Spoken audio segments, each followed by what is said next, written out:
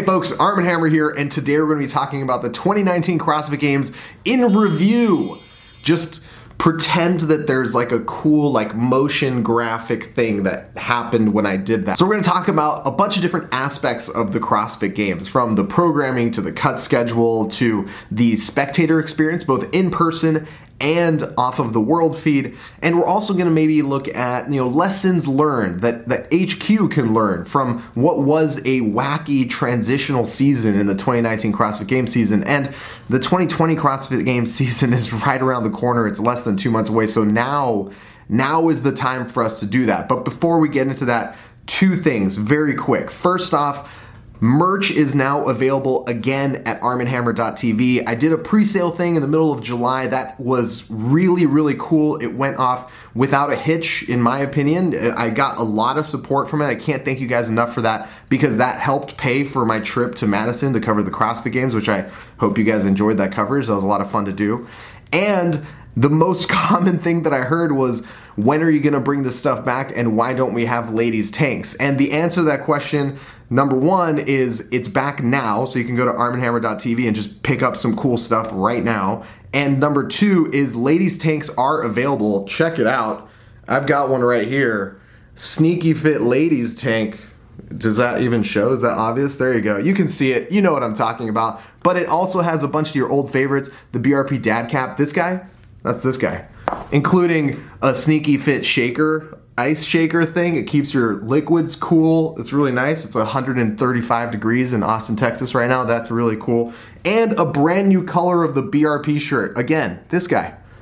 That's that guy. It's cool, right? Anyway, folks, the second thing is a whole new different way of supporting Arm & Hammer TV, supporting me, supporting the channel, but that's going to require a little bit more explanation. I'm going to do that at the end of this video. Let's talk about the 2019 CrossFit Games. We've talked a lot about the 2019 CrossFit Games as a transitional year. We were right there when the news broke and regionals went away and sanctionals took their place. We were right there to kind of contextualize what was going on, maybe look at some of the potential pitfalls and why maybe this entire new seasonal format could be promising as a positive change.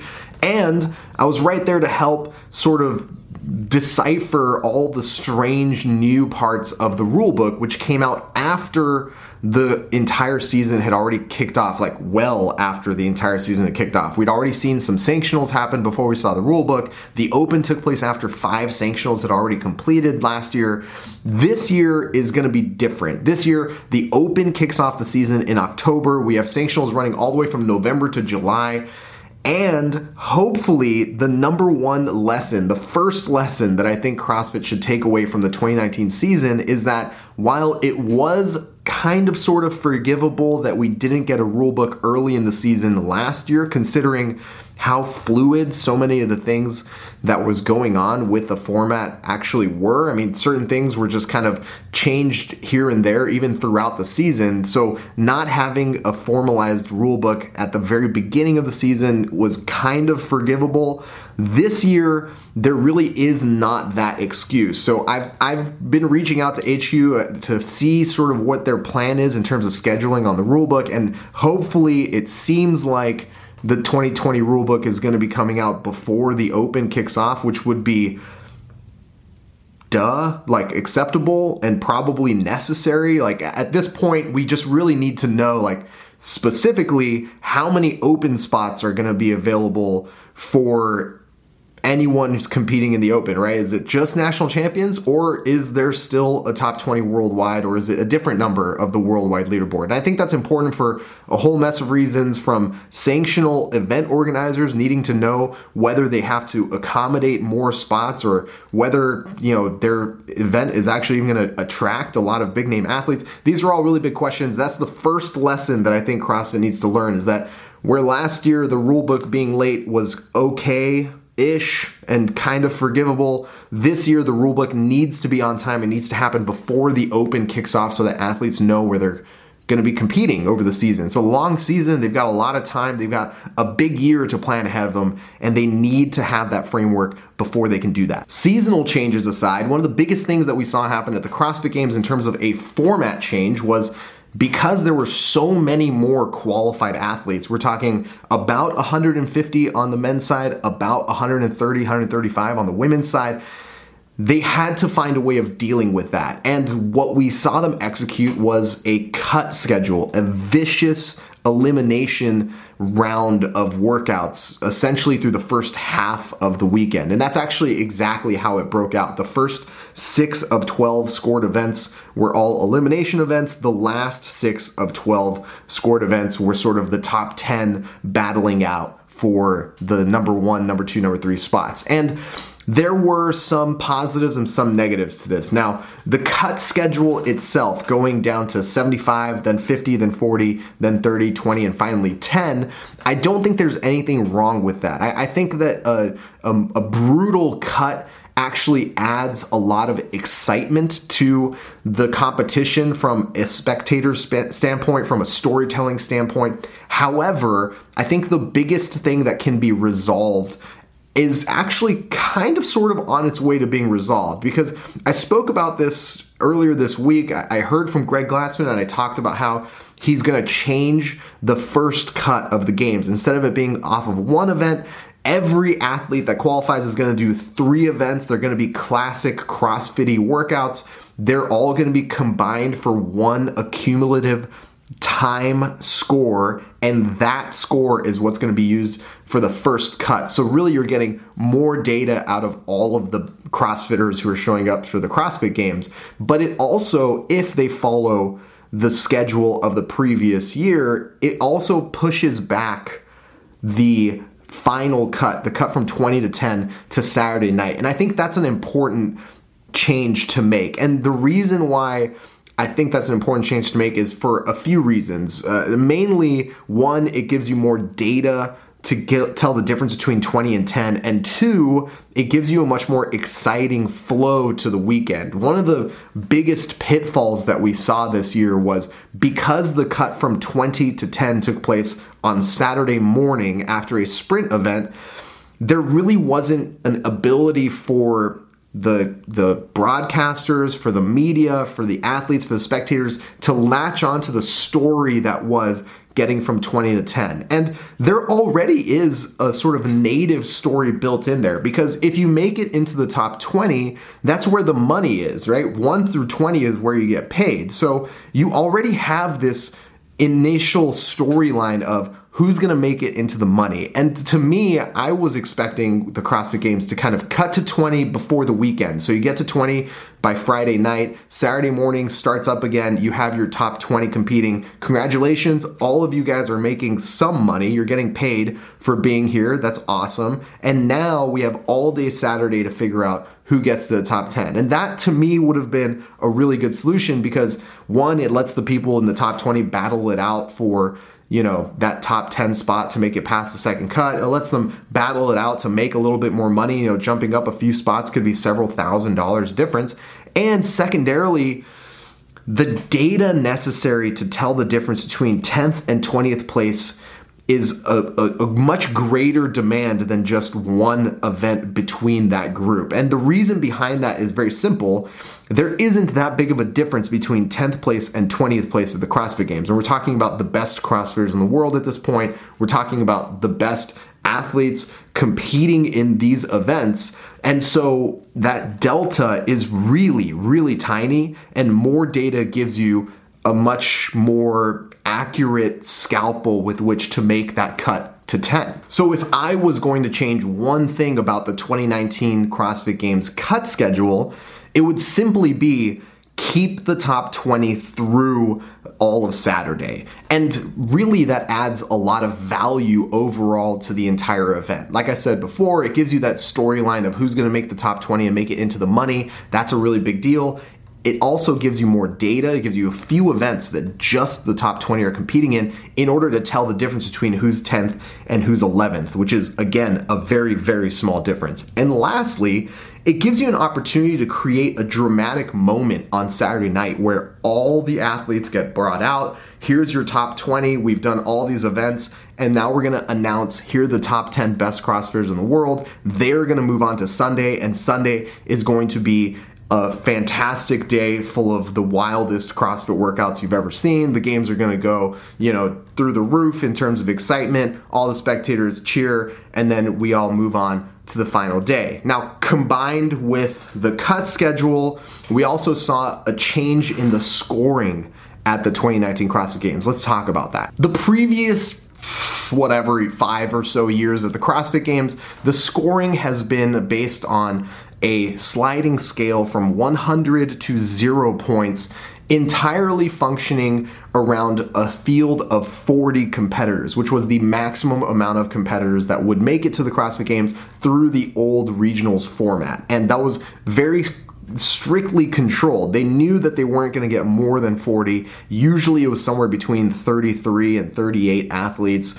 And now, with way more athletes showing up in the beginning and way fewer athletes competing at the very end, they needed to find a way to adjust that scoring scale. And one of the hallmark features of the previous scoring scale was this idea of you get rewarded for winning, right? It pays to be a winner, which is an old school Navy SEAL mindset. Dave Castro's a Navy SEAL. That makes complete sense that is going to be a part of the scoring scale. And what that resulted in was runaway blowout victories from Matt Fraser for the past 3 years, right?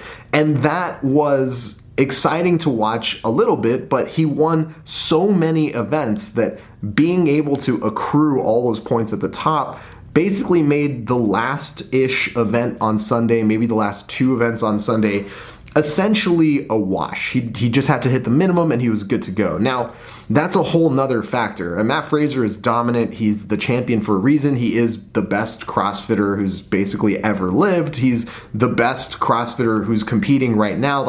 All these things, there's no question about these things. However, when they adjusted the sliding scale of the scoring, they had to adjust it for a field that was 75, and then it was 50, then 40, then 30, then 20, then finally 10. And the solution they came up with was to even out the deltas between the spots. So really there wasn't that big of a difference versus the points you would gain or lose comparatively if you were first versus third or 15th versus 17th. The end result of these changes, I think, was actually something that no one could see coming, which was Matt Fraser won first place in 6 out of the 12 scored events at the CrossFit Games, but only had a margin of victory that was 35 points. Now, the exact opposite happened on the women's side. Tia Claire Toomey won by nearly 200 points, which is one of the largest margins for victory in the history of the CrossFit Games, especially considering the modern CrossFit Games where it's been the most competitive and points have been the hardest to come by. Now,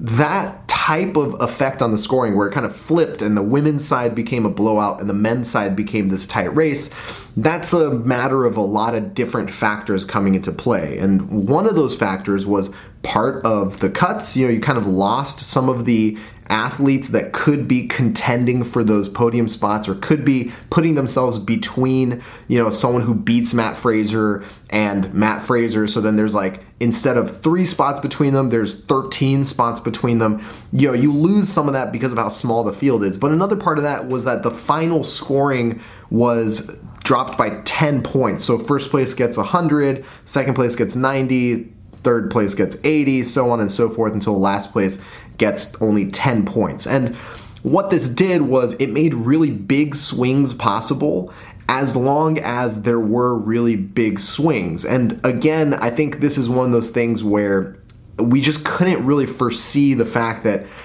the top 10 wasn't going to include the field necessary to, take down or beat an athlete like Matt Fraser. And I'm not sure what the solution is here. There's been some sort of discussion about clearing the points field going into the Saturday, Sunday, so just the top 20 and the top 10 sort of get their own field of play. There's been another thought about resetting the scores after each cut to only include the athletes that have made it through, so that You're not worrying about the points based off of who was cut previously. These are all just kind of, mathematical, magical solutions that I don't know how to implement or test. But if one of you guys wants to play around with some of the numbers, please feel free. Let me know. I'd love to see what that looks like. Now, we can't talk about the cut schedule or the scoring without talking about the programming. And I was incredibly excited about what the potential programming of the 2019 CrossFit Games could look like, because in years past, Dave Castro has been very creative and very effective at coming up with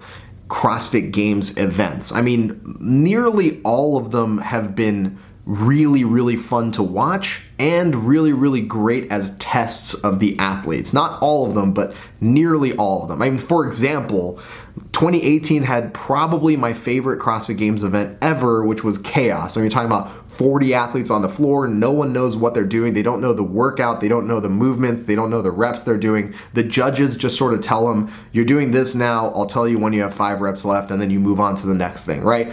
That was an incredibly exciting event to watch. It must have been an exciting event to compete in. I think a lot of athletes talk about how that was one of their favorite events to do, because you just kind of have to feel it out and see how it's going. And this year, I was honestly a bit let down. I didn't feel the programming was that level of creativity that we had seen in the past. Now, was it an effective test? Yeah, I mean, the best CrossFitters won, but that's not a great argument either, because the best CrossFitters, by definition, are going to win no matter what, as long as the workouts are CrossFit, right? So I think it really does have a fine line that they have to walk here. And the point of the weekend that I was most disappointed in was what happened after we got to the top 10. Because if you're looking at an event like Chaos, Chaos is very exciting. It's new. It's a crazy, strange format that you cannot recreate anywhere else except for on the field of the CrossFit Games. And Castro was able to pull that off with 40 athletes competing. And the idea was potentially like, hey, when you get to 10, just imagine what we can do. That's going to be such a crazy, fun experience. I mean, with 10 competitors, you could potentially, in like a full day of competition, you could potentially do like 7 scored events. That's not at all what happened. Instead, we got some relatively exciting events. The clean event on Saturday night was fun to watch. It was a little boring on the lead up, but once it got down to the final 2 competitors, it actually got really fun to watch. The, pegboard and double under and split workout was cool. That was kind of like a classic CrossFit Games-ish style workout, very grip intensive. Pretty cool to watch. Not a lot of movement there. Like once you kind of set your pace, there really wasn't going to be a lot of moving, jockeying back and forth for positioning there outside of like some no reps. And even that for Noah didn't make any difference. He got no rep on like his last pegboard climb and still finished second place, which means he didn't lose any spots. But either way, the big disappointment to me was Sunday. Sunday, we had the top 10 CrossFitters at the CrossFit Games. They had made their way through the sort of trials and tribulations that were the elimination cuts. And then we kick off Sunday with yet another swim paddle event. And that is about as boring as it could possibly get at the CrossFit Games. And I get it. We're trying to test, broad and general fitness. You need to include all these different types of things. Swimming has been a classic CrossFit Games style event, open water swimming specifically. But can I just make a suggestion? Can I just say that perhaps maybe another combination of swimming and another monostructural event, we don't need to see that anymore. We could just see like literally anything else happen with swimming. You can do swimming and literally anything else. I mean, for example, the 2014 CrossFit Games had swimming, which was mixed in with kettlebell thrusters and burpees. That's a cool CrossFit style workout. Guess who's not gonna excel at that workout? Someone who only swims, right? Who's going to do really well at just a swimming event or a swimming and paddling event? The person who's best in the water, period. What you're looking for isn't necessarily the person best in the water. It's like doing just a single lane like running event or just a single like biking event. It just doesn't really make a lot of sense. And again, we've seen this like swim plus another monostructural thing so many times in the past. We've seen the swim plus the paddle exactly happen before. I mean, it's getting old, it's getting stale, and it's getting boring. And when you have just 10 athletes to contend with, there's no excuse for old, boring, stale, repetitive garbage. The other thing that was really disappointing on Sunday was the ringer event, because we saw an inclusion of a brand new movement at the CrossFit Games, the toes to ring. And that, by the way, is just as lame as it sounds, because toes to ring are easier than toes to bar. And it's a little bit more of like a, hip flexor core thing, but it's not as taxing as toes to bar is. And because of that, the entire workout, at least that first part, really just turned into who's effective on the assault bike, which is a cool test, don't get me wrong, but it's not the most challenging thing that you'd want to see athletes, of that caliber competing in. And then the final event, the standard, is a very cool idea. It's something that's been around, as Castro said at the games, it's been around forever. I mean, people have been talking about the, Grace 30 muscle ups per time, Isabel combination of workouts about as long as I've been doing CrossFit, definitely before then, I would say. And I started doing CrossFit in 2008. So this is something that's been around forever. It also means, because it's been around forever, maybe 99% of those athletes had already done it. And that is both interesting and also not that interesting, because it's fun to watch. None of the events were boring to watch, except for that swim paddle abomination. But just because it's a decent competition to watch, it's a decent race to watch who's going to finish, doesn't mean it's a great test, and doesn't mean it's a really effective way of using these athletes' time. Because if you're talking about just having the top 10 athletes together in one room for one day, that's how you spend it? Toes to ring, swimming and paddling again?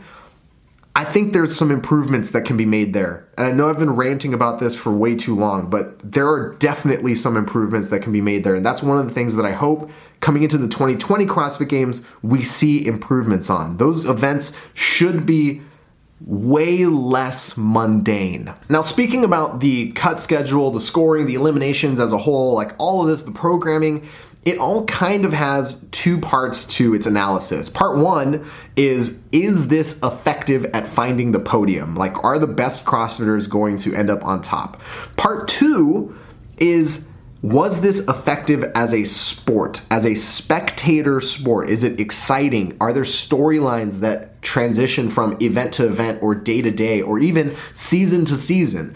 And arguably, CrossFit as a sport has done a pretty good job at keeping those storylines going. I mean, we've been talking about this for a long time, and we've been watching the CrossFit Games for a long time, so it's been doing okay at that. Now, the other part of that, though, is because of this change of format, was it still good at being that spectator sport? And I think arguably, just the eliminations themselves made this the most exciting CrossFit Games there have ever been, especially over the first day and a half, 2 days, 2.5 days, right? Those first 6 cut events were so just emotionally draining to watch. No one really complained when the first cut eliminated 75 athletes that you hadn't really heard of. I mean, everyone was kind of bummed that, Tim Paulson or Street Horner didn't make it through, but it was like, okay, there was bound to be a handful of athletes that we recognized that didn't make it through. It's fine.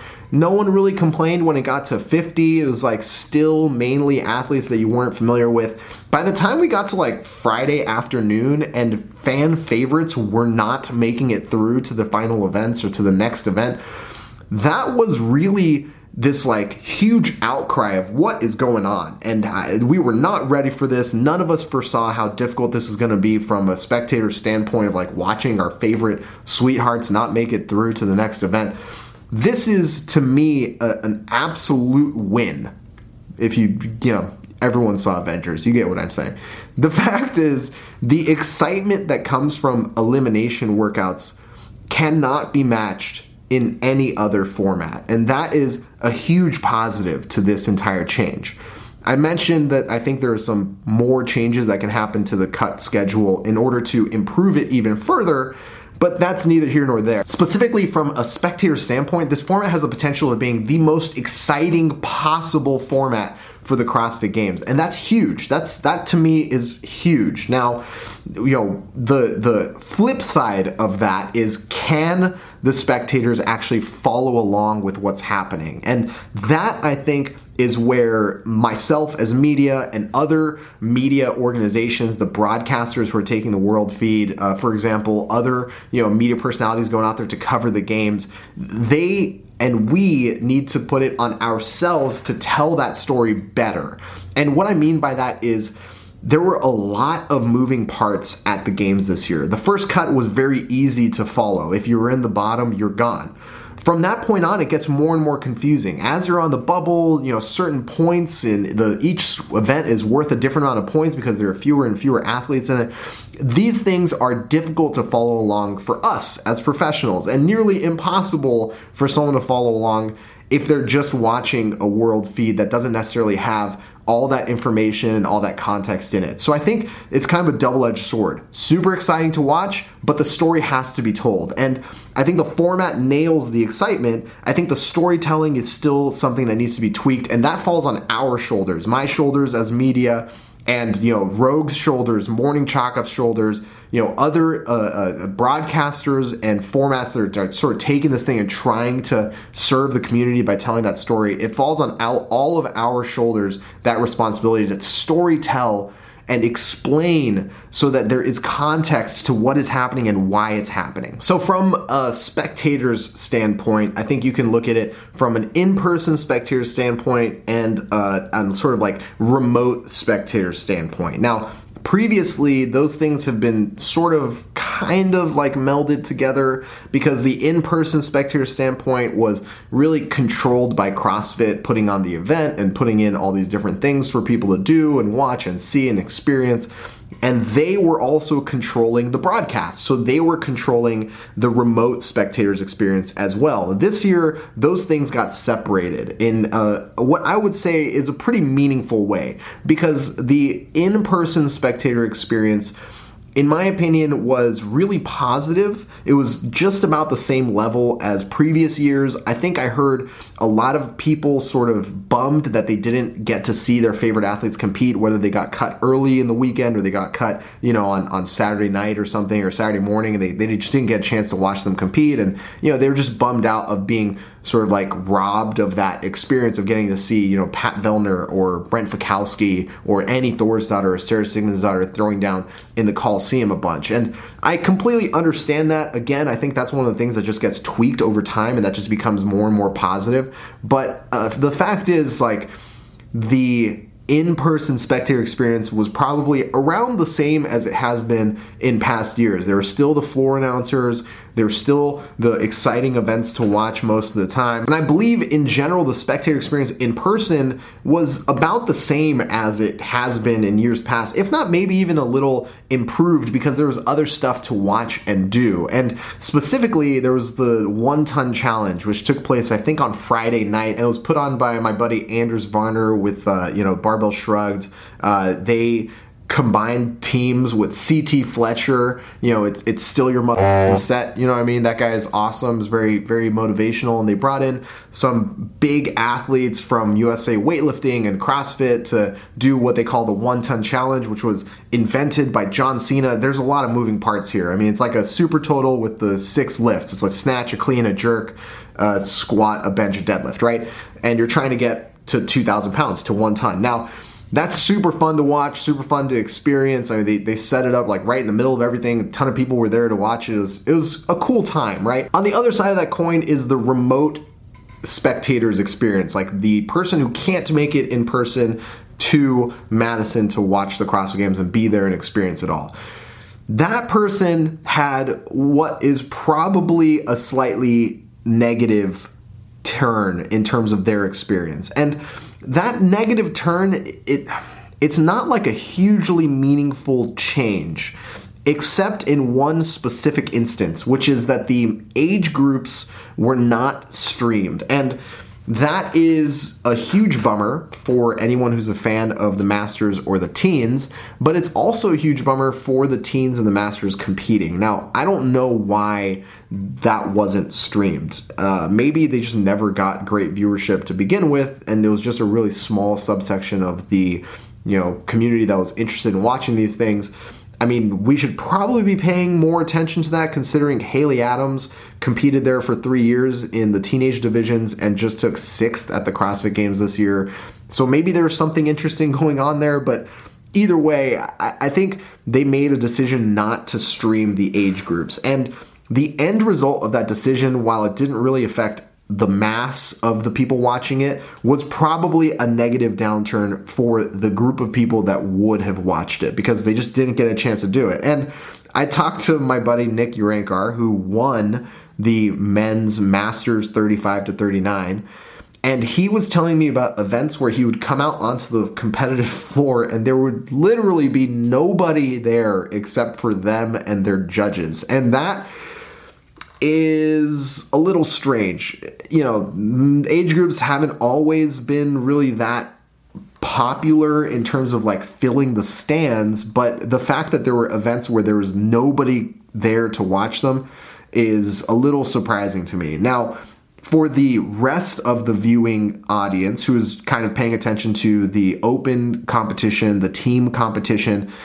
they got what I would say is an equivalent experience as previous years. Now, there were some differences. So previously, with CrossFit controlling the entire broadcast, they were able to have much better communication between the people doing the color commentary and the announcing, as between them and the people controlling the cameras, the cameraman on the floor. There's a director in a booth. He can talk back and forth. If the commentators want to say, hey, listen, this athlete in this lane is really crushing it, we should focus on them, the director can relay that to the cameraman. The cameraman can go down, change their view, get that race that's very specific to, whether it's a points race or just a really impressive performance or whatever. This year, that wasn't there because CrossFit produced the world feed themselves and then provided the world feed for whoever wanted to do whatever they wanted to do with it. They could live stream it themselves, they could put their own commentary over it, and that's how we got multiple languages, which is a huge upgrade. But it also changed a little bit of the viewing experience because there wasn't really focus on any of those peripheral battles that would be in years past, when a commentator could say, hey, let's focus on this person for a second because there's something interesting happening there. There wasn't that communication. I think sometimes that looked like a little bit of a fumble. The commentators might be talking about someone specific. They might be talking about something interesting to sort of the cuts that might be coming after a certain event, and those people are nowhere to be seen on the camera. Another sort of complaint that I heard people have about the world feed was that because there wasn't really this communication between the booth and the directors kind of just focused on the athletes that we all already know and love, which isn't necessarily a bad thing, but can definitely, stunt the experience of like, oh, I want to see my coach compete. They're the best at rope climbs. Well, crap. Tia-Clair Toomey's in the same heat. We're just going to be watching Tia. That's an issue. That could be a problem. I think, again, this is one of those things that gets resolved and fixed over time. I have no idea what the future is for the world feed, whether CrossFit's going to continue broadcasting it and creating it on their own. My gut tells me they're going to keep doing it, but they're probably going to license it out. I don't think they're going to provide it for free forever. I mean, I think at some point they're just going to start charging people to use it, and that money can be used to improve the end result. Now there's examples of this down the line, like for example in other sports like golf or tennis, they might be producing a world feed for events. That world feed is licensed out. The platform that licenses the world feed can add their own layer of production over it, whether that's like a different type of a camera that gets added into the field of play or whatever. You can sort of change it. And with big players in the space like Rogue, investing a ton of money, Morning Chalk Up investing a ton of money to sort of put on these live feeds, you can kind of sort of see where this thing could potentially go just based off of how other sports do it. All right, so we have covered a lot about the 2019 CrossFit Games, and the thing is, like, this is an ever-changing sport. We saw that happen at the end of last year's games, the 2018 CrossFit Games, when, you know, CrossFit just sort of completely flipped the script and changed the entire season. I do not think that is going to be happening again anytime soon. I think this format overall is a real winner. I think there's a lot of potential here for positives that did not exist in the previous format.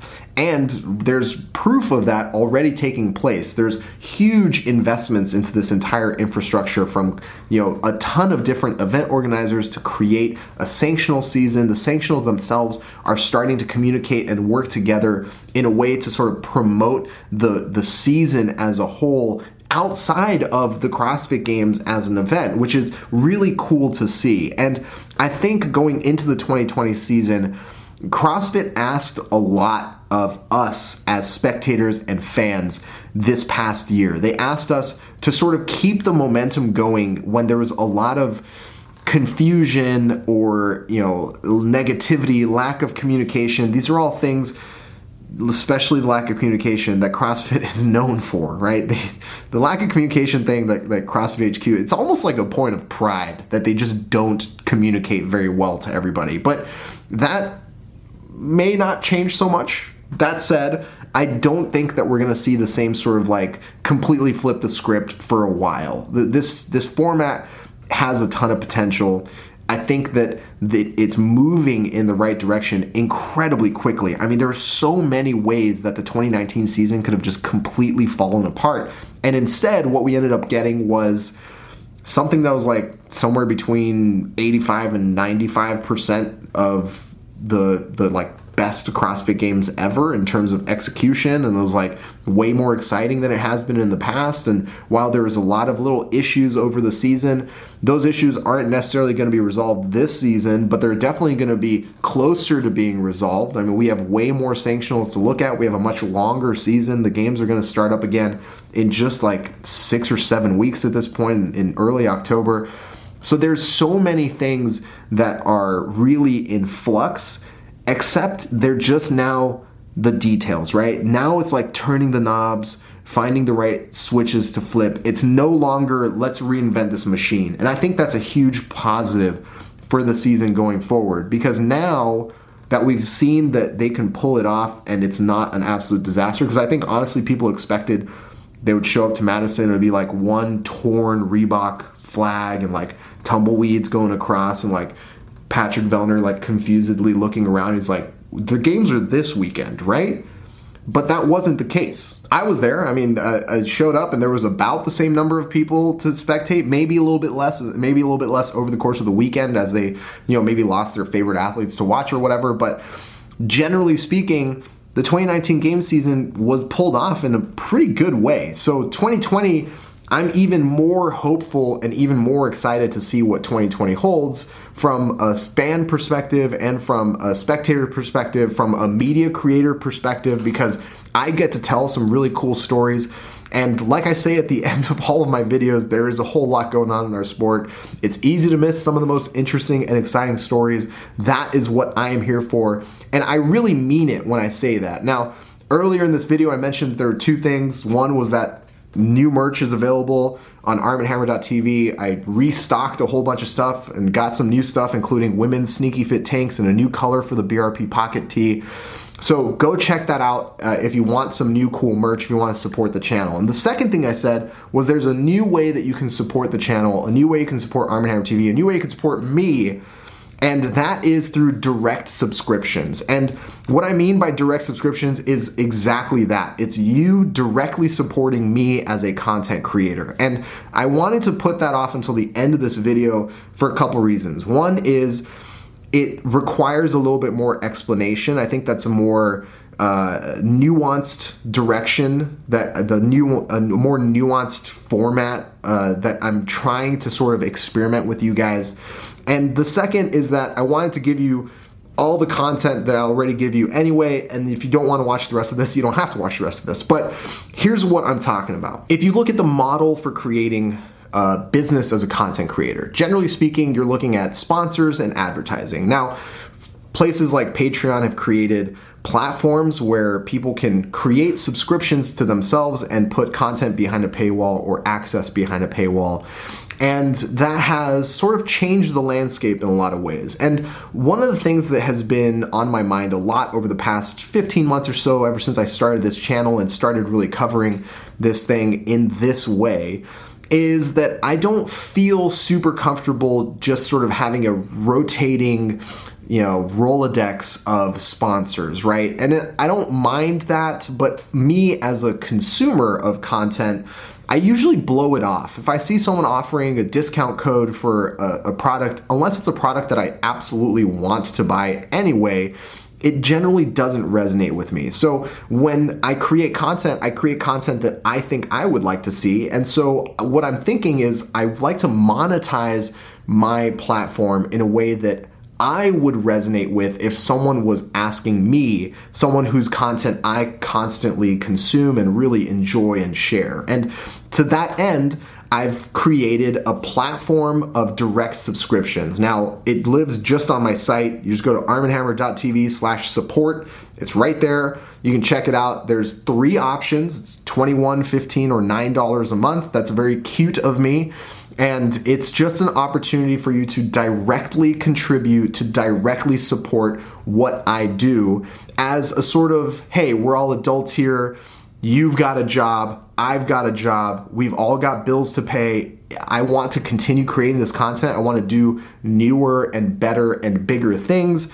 And just relying on YouTube ad revenue is not going to be able to cut it down the line. It's, selling t-shirts is fantastic merchandise. I love being able to do that, but not everyone wants to buy a t-shirt. Some people just want to directly support what I do. And here's your opportunity. Now, this can obviously change. I'm working on trying to figure out like a custom version of it. I built this thing from scratch, not me. I had someone build this thing from scratch, so it will have more functionality down the line, but for now, these are the options. And really, it just comes down to the person who is paying me for this content should be the person to whom I'm most accountable to. And if the person paying me for this content is a sponsor, I'm more accountable to that sponsor. I'm more accountable to creating content that fits within their guidelines. And that makes me beholden to whatever their market is. Now, on the other side, instead of being paid by an advertiser or sponsor just to sort of create content around their paradigm, I would rather be paid by you guys, which is who I already make content for anyway. And I said this in the very first video I posted on this channel. It was really this desire to participate in the conversations that are happening all around the world in CrossFit gyms, all around the world between CrossFitters. I think that I can bring something to the table to participate in those conversations and to help move them forward in a meaningful way. And I think over the past 15 months or so, I've proven that I can do that. So what I'm basically trying to say here is explaining my mindset for creating a subscription service. There isn't going to be a promise for like exclusive access to X, Y, or Z. Now, there will probably be perks depending on how many people are signing up and how much income this generates for me. There's a lot more potential stuff that I can do with it. And obviously I'd like to reward people who support me, but content is going to continue coming out. I'm still going to put stuff out on YouTube. I'm not going to be putting things behind a paywall. I think it's really important to continue feeding this machine and seeing sort of how this thing keeps growing. And I really appreciate everybody who's made it through this video up until this point. There's a lot of stuff that I've talked about. This is probably the most personal and important thing I've talked about in a long time. And I've kind of talked about it in a few other things before, like podcasts and things like that, about my sort of strange relationship with monetization and selling. And I think this is a great situation, a great solution to those things. Merchandise for the people who want to support me that way, and direct support for people who want to support me that way. And if you don't want to support me monetarily or financially, that's totally fine, because you can watch the channel, you can like the show, you can subscribe to the channel, you can tell your friends about it. And if you just watch this because like deep down inside you hate me and you hate CrossFit, that's cool too. I mean, I hope you are enjoying all the minutes that you spend watching the channel. I think either way, you're getting something out of it, and that's what I'm here to provide. So I really appreciate all the support, folks. As a reminder, armandhammer.tv, you can find all the merch. It's all available. I got restocked in just about everything, so you can get in there, order it. And, there's no pre-sale, there's no waiting for it to be stocked up. It's just ready to go for you to get in there and get some. And then secondarily, if you want to direct support, armandhammer.tv/support. Thank you so much, everybody. I hope you guys enjoyed this video. I'll see you guys next time.